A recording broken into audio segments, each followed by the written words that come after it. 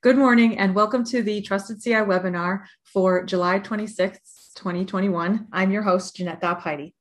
Trusted CI is the NSF Cybersecurity Center of Excellence, and these webinars are part of its mission to deliver high-quality, actionable guidance regarding cybersecurity to the NSF community.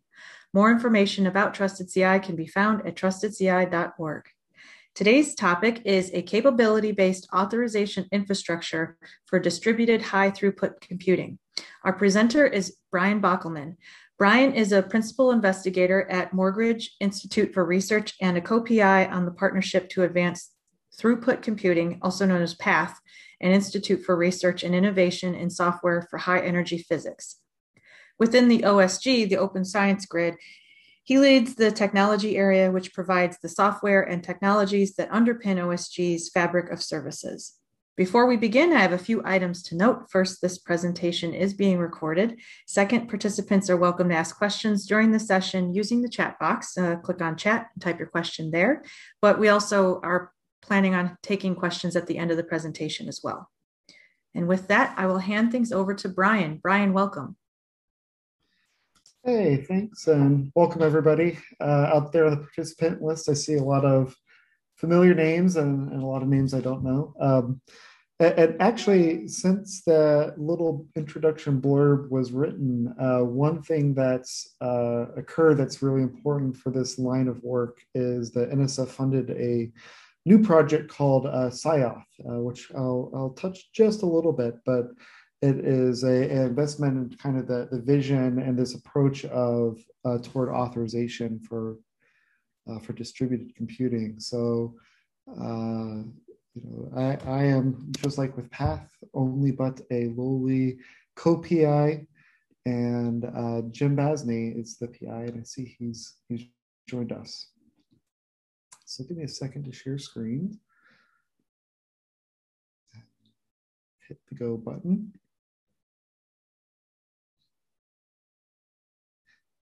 All right, so this is, as I said, titled here, Capability-Based Authorization Infrastructure for Distributed High-Throughput Computing.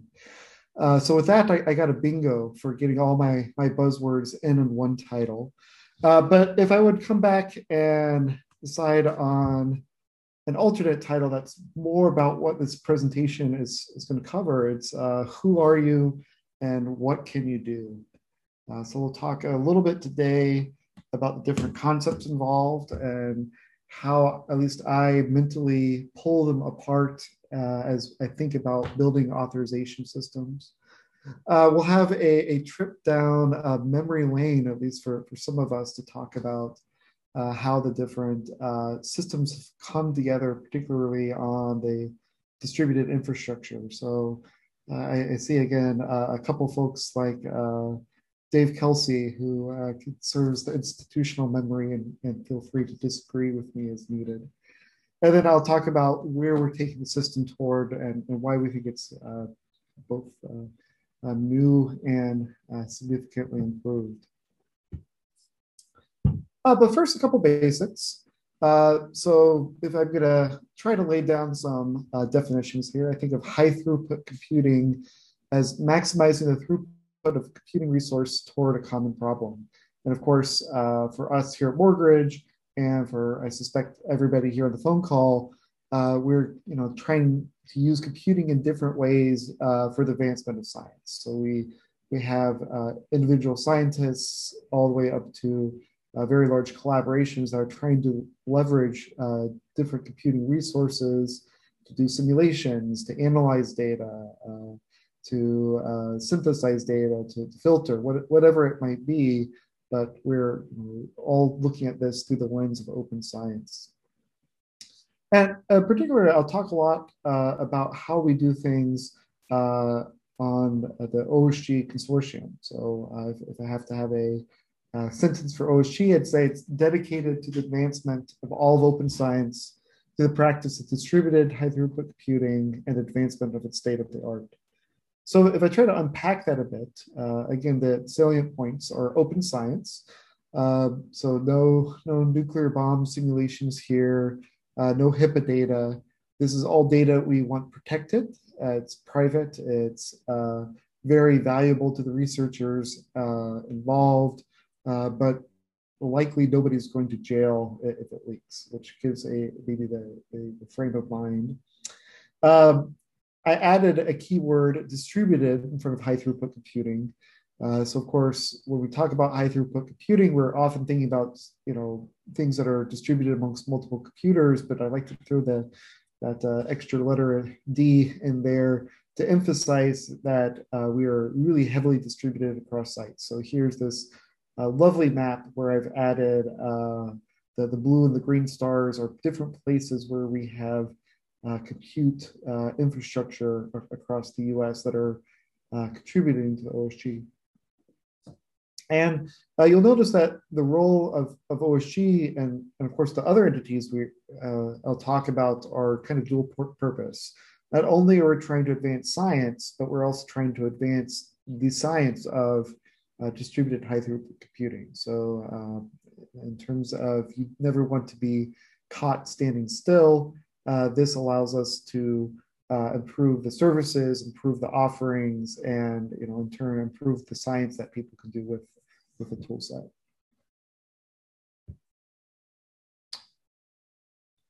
So similarly here at Wisconsin, Morgridge is on the UW-Madison campus. We have the Center for High Throughput Computing, or CHTC, and this has been working since 2006 to similarly bring the power of HTC to all fields of research and allow the future of HTC to be shaped by insight. And CHTC and OSG have been kind of working somewhat in parallel and hand in hand for many years. CHTC, for example, produces the HT Condor software suite, and the OSG Consortium is one of the big users and drivers for HT Condor. So one thing that's changed is starting last year, instead of being somewhat parallel or interrelated, we're really tight at the hip now. So the two entities, CHTC and OSG, are part of a new NSF-funded partnership to kind of drive that vision forward. So if you haven't heard of it or seen it, feel free to check out our website. But these two sides of advancing high throughput computing, you'll see tied together really closely going into the future. So again, OSG provides a fabric of services. So we run things that maybe are exposed to the internet, and we turn raw compute capacity into effective throughput. So an important thing to notice is OSG doesn't actually own any hardware.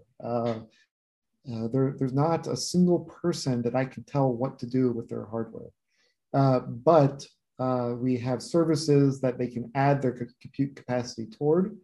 All of the different providers are autonomous, so they can decide on the policy of how their resources are used. We provide access points where people can log in and get access to compute or data. And the sorts of capacity that people contribute are, span from hardware dedicated to a given project. So we have numerous, for example, physics projects that bring their own clusters and hardware to the OSG with very specific policies about who can use them. There's opportunistic university clusters. So these are the sort of clusters where people might say, well, I only run at 80% usage. I can give you the other 20% if you allow me to preempt you when my local scientists need it. So these are what we refer to as opportunistic usage. People do bring, although it's somewhat rare, cloud compute credits. So fire up your VMs and your favorite cloud providers.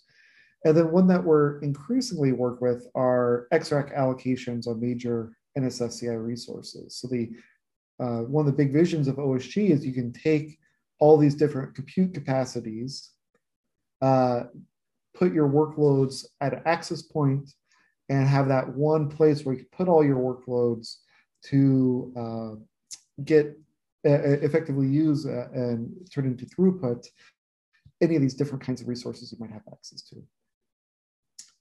Just to give people the size and shape of the resource that they're using OSG, we tend to be about 2 billion CPU hours over a 12-month period. And depending on whether you're really measuring sites or endpoints, you can either look at it as about 100 sites or about 140 endpoints. The important aspect here is that this is a national scale resource for the NSF community. And in fact, there are even international contributors and partners within the OSG, although with apologies, it's harder to fit them all on the map. So we tend to show the US-centric view. So 2 billion CPU hours, and even though we like to tell ourselves cores are cheap and plentiful, in the end, 2 billion CPU hours is a pretty valuable resource. If you would convert it using funny money to cloud time on EC2, for example, at least at sticker prices, you're looking at tens of millions of dollars at cloud time. So the question I want to ask for today is, how do we protect and manage access to this resource? How do we control authorization and decide what is allowed to utilize the compute or storage within the OSG?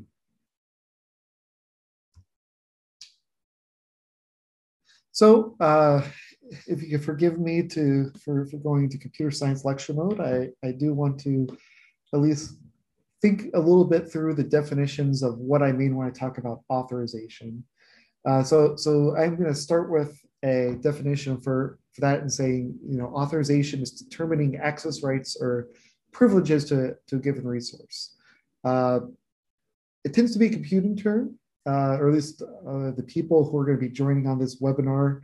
I'm sure all of us think about this in terms of computing term, but authorization, of course, is familiar in everyday life. So my ID card got me access to the elevators in the morning when I came up to my office. My passport authorizes me into a particular country, or maybe at least these days, vaccine passports. If I have a baseball ticket, it gets me in a baseball game. And if you have a Zoom URL, it got you hopefully into this meeting. And my mental construct of this is, authorization is some sort of function. It has a number of inputs that it takes into consideration. It makes a decision, and then we have a policy of, n different things that I'm allowed to do. And as I build up a authentication and authorization infrastructure, what I really am doing is I'm defining this function, and I'm thinking about what inputs go into the function in order to make my decision about what privileges I'm giving to somebody.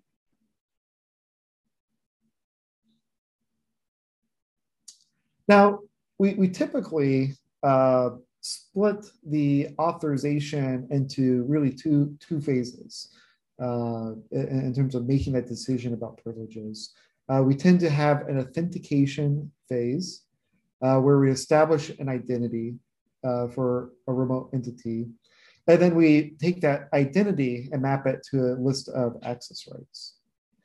And typically, so here we have our authentication function that produces an identity, and then authorization function that takes that identity and produces our access rights. And as inputs to this process, we have what we think of as credentials. So some sort of knowledge that establishes, in this case, a fact, an identity. And for most of us, when we log into our Gmail or log into a website, we tend to think of a very familiar credential scheme of username and password. So we have our remote entity that comes up and wants to do some sort of action. It provides a username and password as its credentials to authenticate. Maybe this is my Gmail address, bockelman@gmail.com. And that Bockelman Google account is then mapped to a list of authorized access rights, such as reading that email. This is a fairly common scheme in terms of computing, but of course, it's not the only scheme in terms of authorization. So again, Gmail, maybe we need password and two-factor accounts or two-factor authorization access. we need that results in a authenticated identity, and we can get access to my inbox. Again, going to some of these other examples I gave, we have an office building that has an ID card, which is not a password, of course, that got me into my elevators. And I like these last two ones because they don't necessarily have an authentication component. So particularly if you go to a baseball game, you have a ticket, it hopefully looks like something like this. It authorizes you to sit in section 4, seat 34B, but nowhere does this ticket, and nowhere at the guy or gal at the door gets your authenticated username or identity. So there are, in fact, plenty of authorization schemes that are independent of authentication as far as being able to make a decision. Now, within computing, there's also the concept of traceability. So I might be able to go back and figure out whose credit card purchased this ticket, and I could tie that credit card maybe to an individual. But this particular credential itself doesn't necessarily identify me. So here I might be able to have my authorization and still trace as needed back to the individual who got the ticket. So we come to the crux of the question, which is, what is the right scheme for distributed computing? So attempt number one, identity mapping.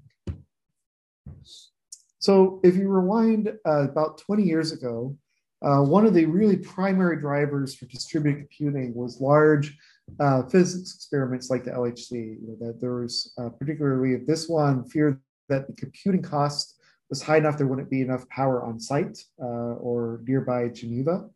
And I would say probably very little enthusiasm for funding agencies to go buy CERN, a bunch of computers all for itself.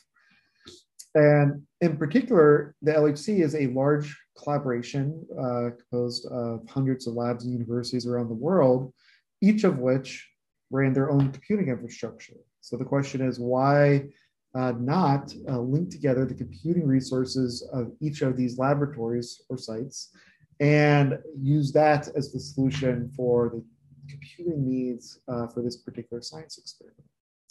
So, and as they say, and off we go. So if you think of this a concept of taking different labs with existing infrastructures and starting to put things together, one thing that, of course, is really familiar for each of these is the idea of a user account, a login that's local to the site for each user. So we had 10,000 physicists and 60 sites to establish for each person a local identity at each site using our typical username and passwords. We need 600,000 username and passwords, and to say we can do that math. That's not an attractive way of going. So instead, the LHC and the computer science community utilize the idea of identity mapping. So each user would establish a global identity. A mechanism would be developed to map the global identity to a local identity. And then that local identity, there were some decisions made about what that user is authorized to do. So we have authentication where we take the global to local, and then our local produce our privileges and policy. And this, of course, led to a natural question is, that's wonderful, but how do I get that global identity? And from that, we had born the grid security infrastructure, which was an attempt to establish global identities for the entire community. So this involved policies and standards establishing for verifying identities, establishing a identity authority to actually execute these policies and standards, and audits, for example, were put in place to show that these authorities were all following that. And between the audits and building up these policy process, the community established mutual trust. And the set of authorities are called the International Grid Trust Federation. with the idea that an identity is issued by any one of these authorities that work in maybe different locales or communities can, through the policies that were agreed upon, be trusted by all. And then, of course, once the identity was verified, we then could issue some sort of credential. And what do we use? This X509 certificate. So X509 is just a wonderful little strange corner of the internet. And I love it because it was born out of the International Telecommunication Union's attempt to create a distributed global directory information scheme back in the 1980s. So the idea was through the predecessor X500 that there could be a global phone book to some extent. So that unfortunately never came to fruition. But what it did establish was a standard and a schema for taking identities and associating them with cryptographic keys. So I might have my funny looking identity here. You can see kind of this attempt of a hierarchy within this is my subject of my identity. And I establish a public key with my identity. So this was somewhat of a strange little project in the corner from the telecom folks. However, it happened to actually really fit the needs for a company called Netscape when they started wanting to secure e-commerce transactions, and thus, to some extent, became a component of HTTPS, and that's now used everywhere today. And when I'll say this with only a minor amount of exaggeration, as I'd say that a critical piece of today's global economy relies on a failed attempt to build a phone book. So beyond this cute little story, it turns out this idea of establishing identity, associating cryptographic keys, and knowing a way to distribute the identity authorities was also exactly what we needed within this community. So a certificate becomes issued by a certificate authority. So that IGTF organization that I told you about ultimately has many different authorities. And then the CA signs the certificate with its own key pair. We assume that the cryptography is sufficiently difficult. We think it's effectively impossible for anyone but the CA to create the signature. But importantly, anybody can verify the certificate without contacting the CA. And then we assume that any action signed by that certificate's key pair is assumed to be approved by the identity itself. Again, relying on the same set of cryptography.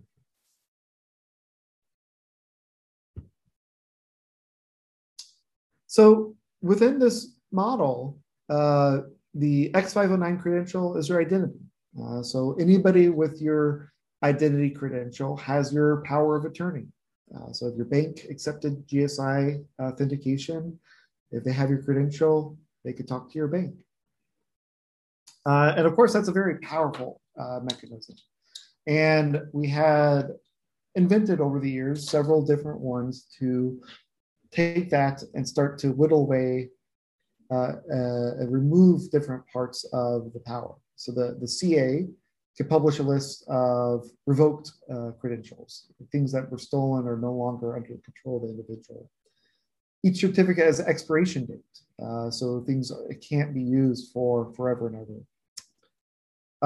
When users need to give their authority to somebody else to act on their behalf, they can create a sub-certificate, a delegation. And this allows you to delegate or impersonate somebody maybe only for a few hours. And in fact, there's even the concept of a limited delegation that's less powerful than the full one. But unfortunately, to a large extent, the community never got around to decide what limited means. So this really made the concept of limited delegation minimally useful.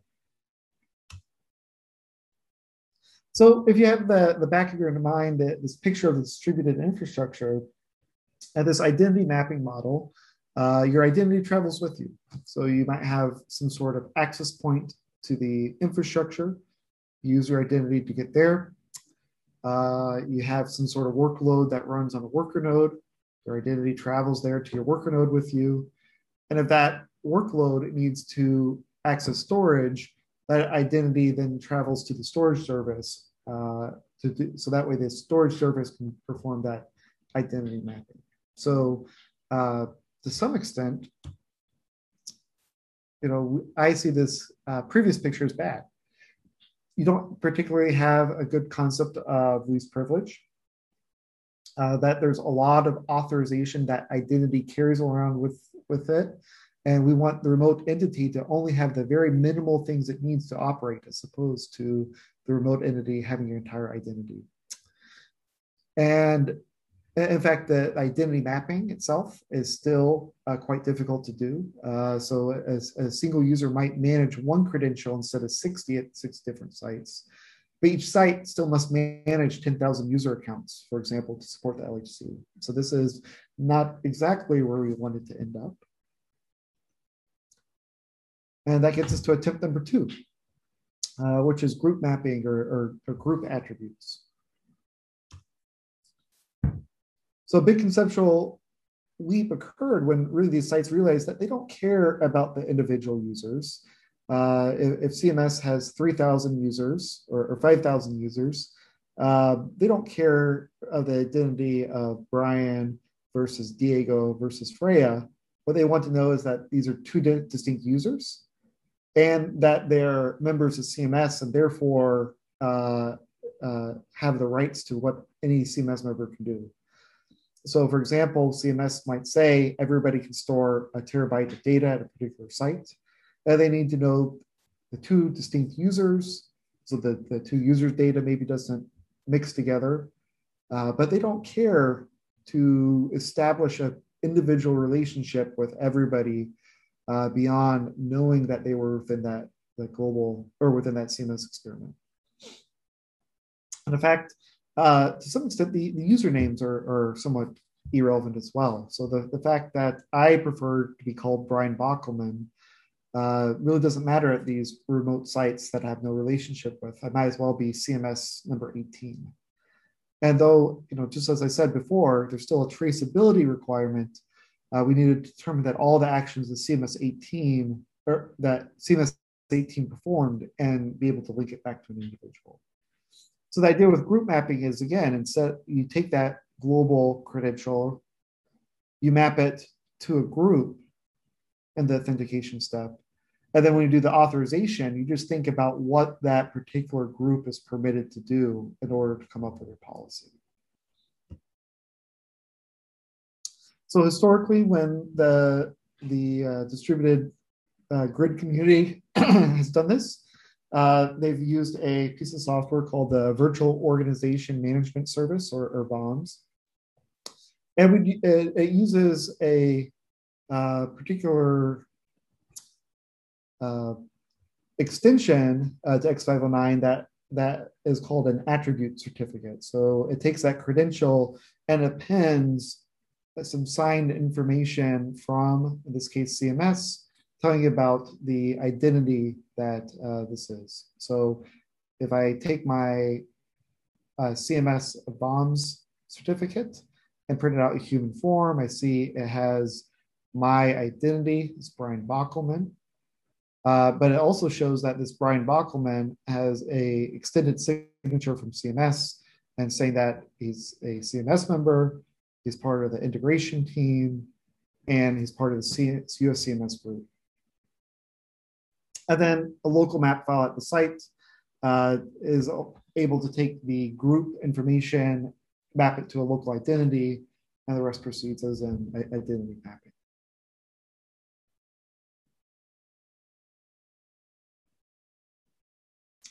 So this is what the kind of sketch of the ecosystem looks like. I come in with my identity. My identity is complemented with an attribute from some sort of organizational issuer.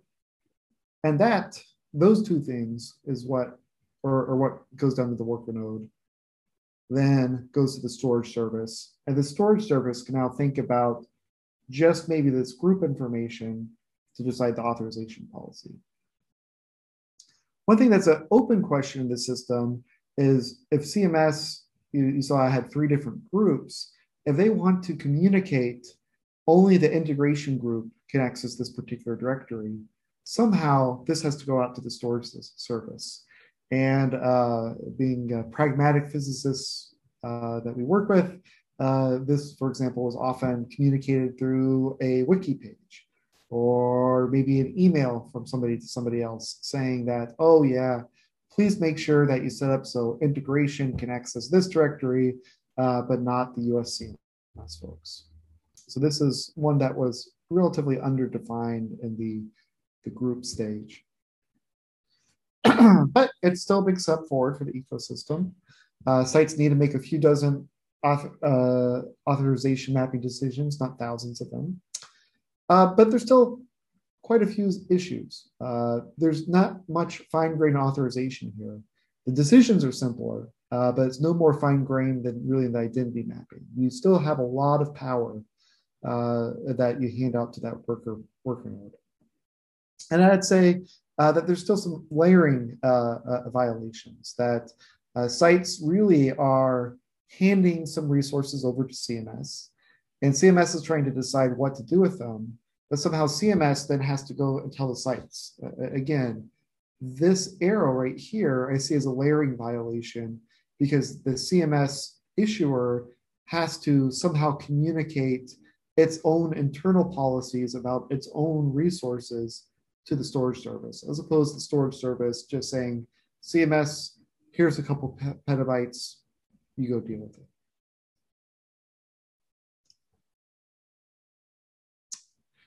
So an important observation is that if we're not using the individual's membership, or if we're doing all the authorization decisions based on an individual's membership in a group, we are trusting the external organization to assert the membership. Why did we have that user's global identity in the first place? Did we really need that global identity, or can we just go based on what that organization was asserting about those? So after about 15 years or so, we got to the point where the organizational identity management practices were strong enough to really separate that the separate identity, one from the CA and one to establish the organizational membership, were superfluous. The global identity was really just being used to distinguish 2 remote entities. So making sure that Brian and Diego didn't access the same data. So the question comes up, what would the system look like if we didn't even have X509 credentials? So this gets us to tip number 3, capabilities. And this gets back to that title of the talk. Capabilities say what you can do, not necessarily who you are. So we think of a capability as an unforgeable token that authorizes a given action on a particular object. So there's multiple ways to go about a capability-based system, but often that token or credential is really a bearer token. So anybody who holds that and can show that they give it is authorized to perform the particular action. And this is something, again, we use every day. Your house key and the key ring is a capability. We assume that anybody with that key is authorized to enter the door, even though we don't establish an identity. We don't know it's Dave Kelsey when we are turning the house key. And often when we enable URL sharing for Google Docs, anybody with a URL, regardless of who they might be, is assumed to be authorized to edit the document. And capabilities are really attractive for us because least privilege is very simple concept, or a more straightforward concept to implement, because they say specifically within the token exactly what the bearer is allowed to do and nothing more. This is not a new concept. At least as far as I could find, the earliest reference to the idea of capabilities giving specific authorizations, what you can do goes back to 1966. So say what is old is new again.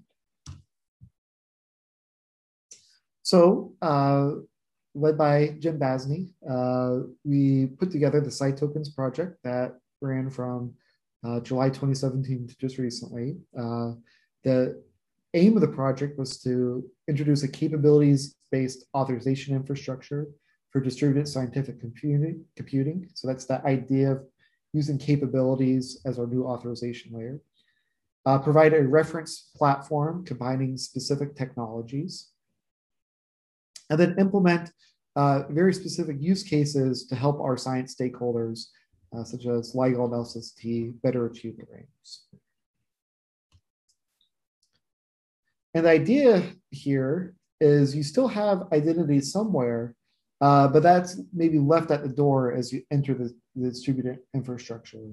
You have your access point where you start to get access to all the resources, and you might come with an identity. This might be a username, password, it might be an SSH key, might be an X509 certificate.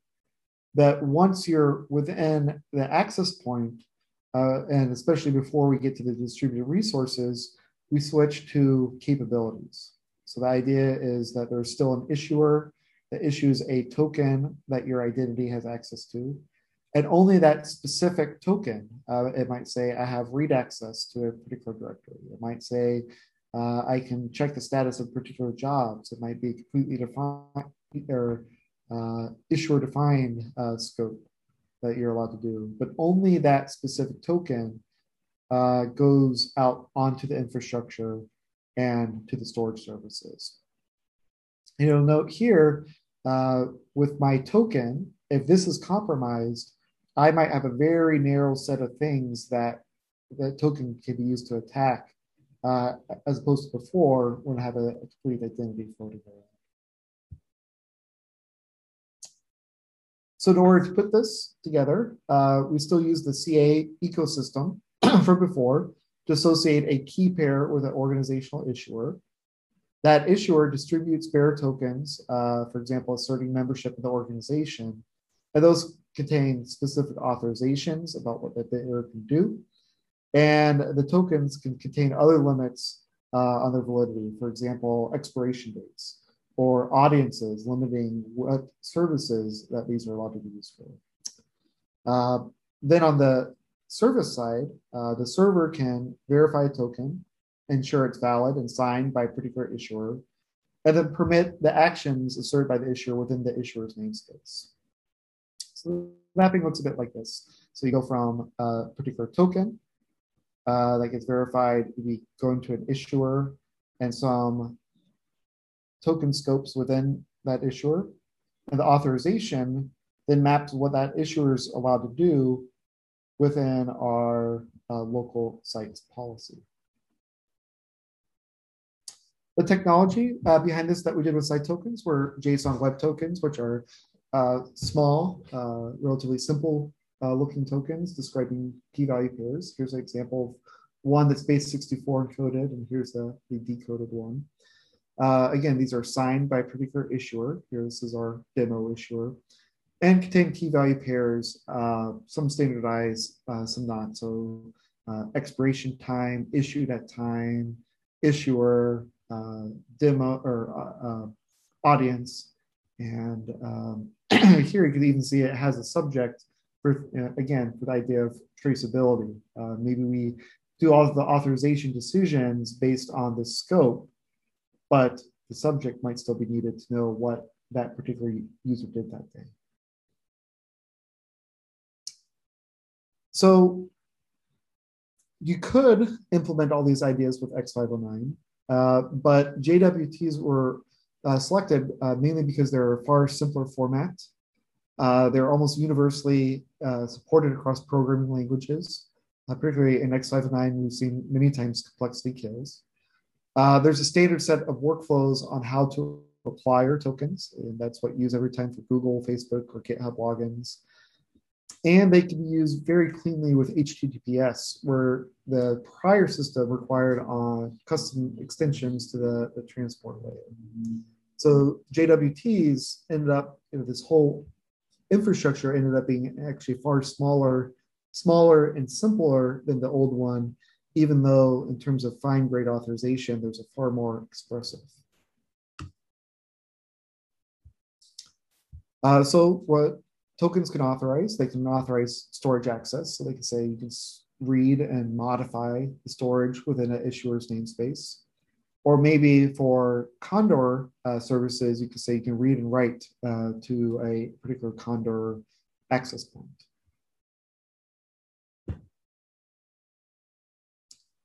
So looking at the example of issuers, we might be able to say that within LIGO might issue a token that allows you access to frames.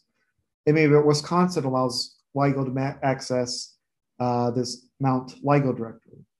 So if a user tries to access Mount LIGO frames data.dat, the server would verify the tokens supported, the issuer supported, the token signed correctly by the private key of the issuer, apply limits such as expiration time, and then look at where the tokens allowed to, or look at the token scope, see that's in frames, see that LIGO is mounted at Mount LIGO, and then it says, okay, finally, yes, this client is authorized to read from Mount LIGO frames.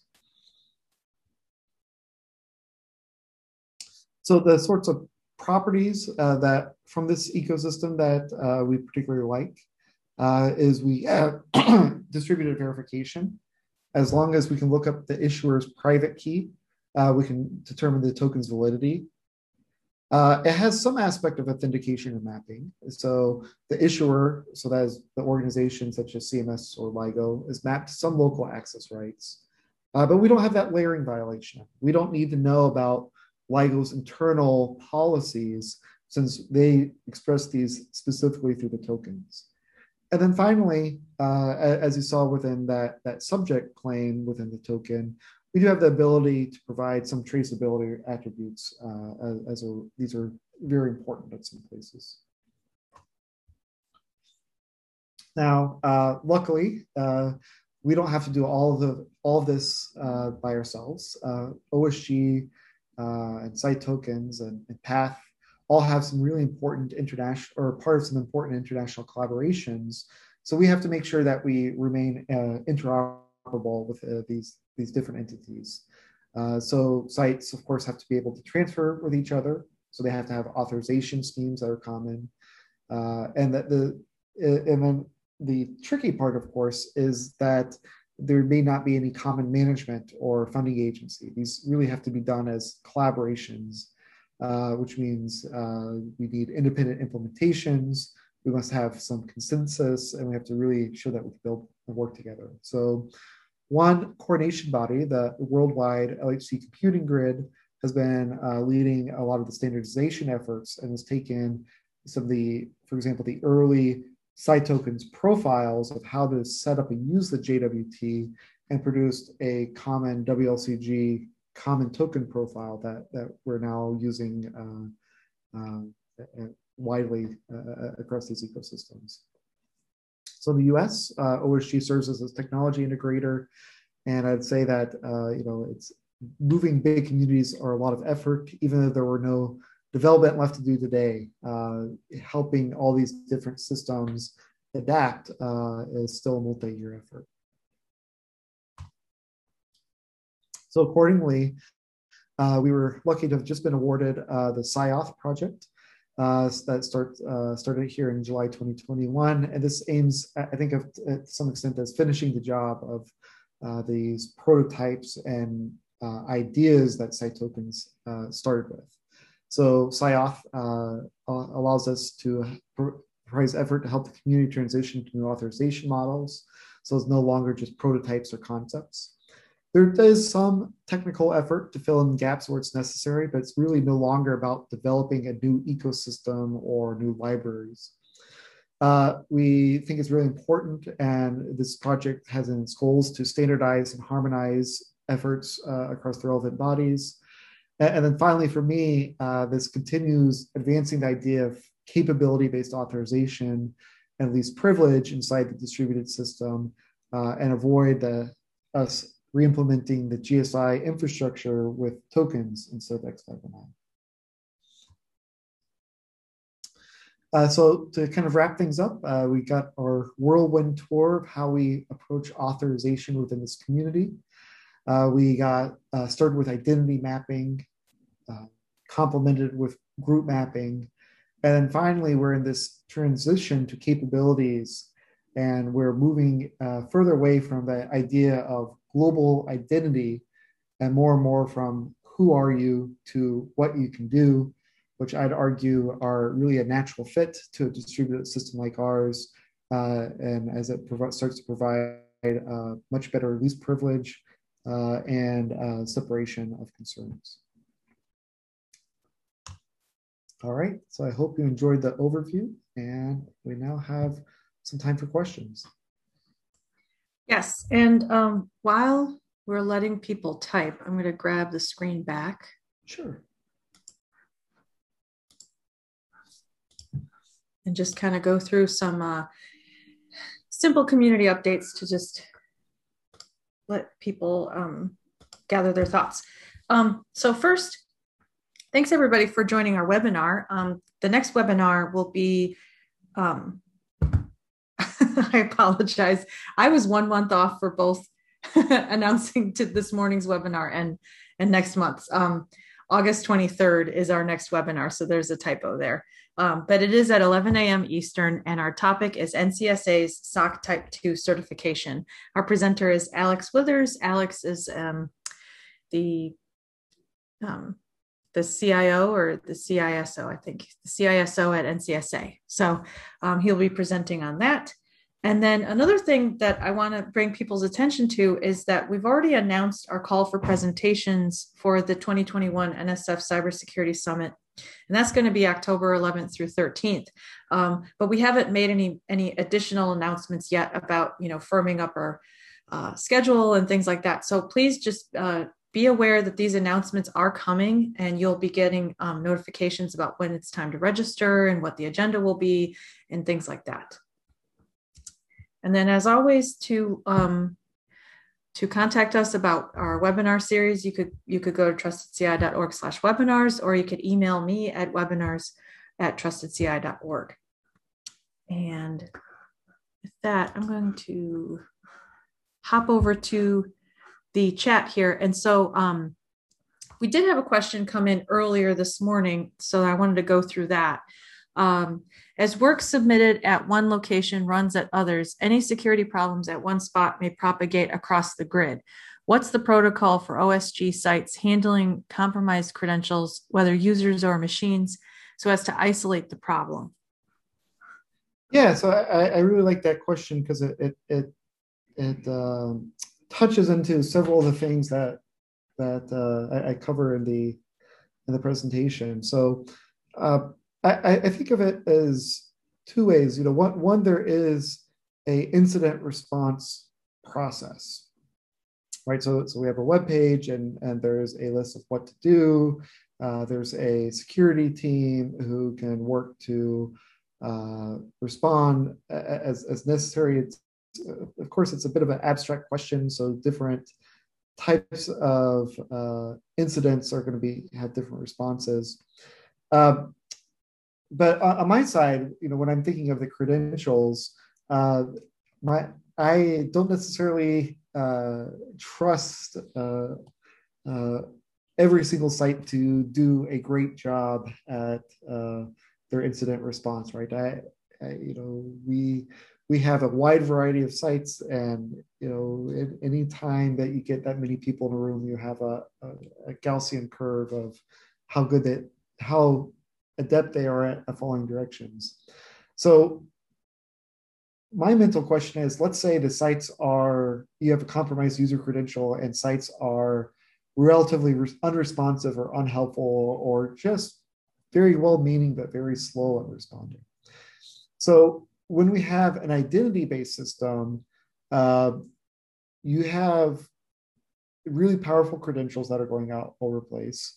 And the two things that we rely on are revocation lists and expiration. Expiration usually works very well because it's the software that manages that. I am very distrustful of revocation lists because it requires the sites to be very proactive about uh, making sure that the revocation lists are up to date. And again, I just said I don't trust sites. The new authorization or capability based scheme, on the other hand, when you have a compromised credential, the thing we have a number of additional limits that we put into the credentials these days in terms of what they're allowed to do. I don't get the power of Brian Bockelman. I get the power of writing into this specific directory at one particular site. So we can isolate the power of problematic or compromised credentials. And the other thing, since, and again, we could have done this maybe at X509, but it's in this system, we've taken a far stronger emphasis on short-lived credentials. So I really am pushing things to make sure that things that go out to, say, the worker node or things from user jobs have credential lifetimes well under an hour. So this way, we don't have to rely quite as much on things like revocations. Okay, so we'll see if they need to ask a follow-up, but we'll go to the next question here. Is there a standardized service catalog or something that the capabilities map into that the sites would publish out? So since there are so many sites, instead of having the sites publish out, here's all the definitions of our local capabilities. This is the work that bodies like the WLCG has been doing, and hopefully SIOF, also the future, is to have some well-defined, well-known scopes within the community. So I showed a couple examples. I think of one that said, storage.read or storage.write. And the idea is for a minimal set of capabilities, these are agreed to and interpreted in the same way by all the different services and software providers. And that's, of course, often what takes a long time to get agreement, get consistent implementation, get interoperability tests to make sure that we all implement it in the way we thought we did, and then finally out into the hands of users. So for me, I say it's really important that we have these bodies where we can work together and make sure that we define that minimal implementation or minimal set of things that we can agree upon. But what I also like about JWTs is the different subcommunities can add in their own capabilities. So I don't think we really, I don't think we'll be seeing site-specific ones any day soon, but maybe Fermilab for Dune has some very Dune-specific ones, maybe to access their own internal web services. We've got another question here. How might someone engage SIOF for implementation assistance? That's an easy question to answer because the PI of SIOF here is Jim Basney. So I would say definitely go talk to Jim.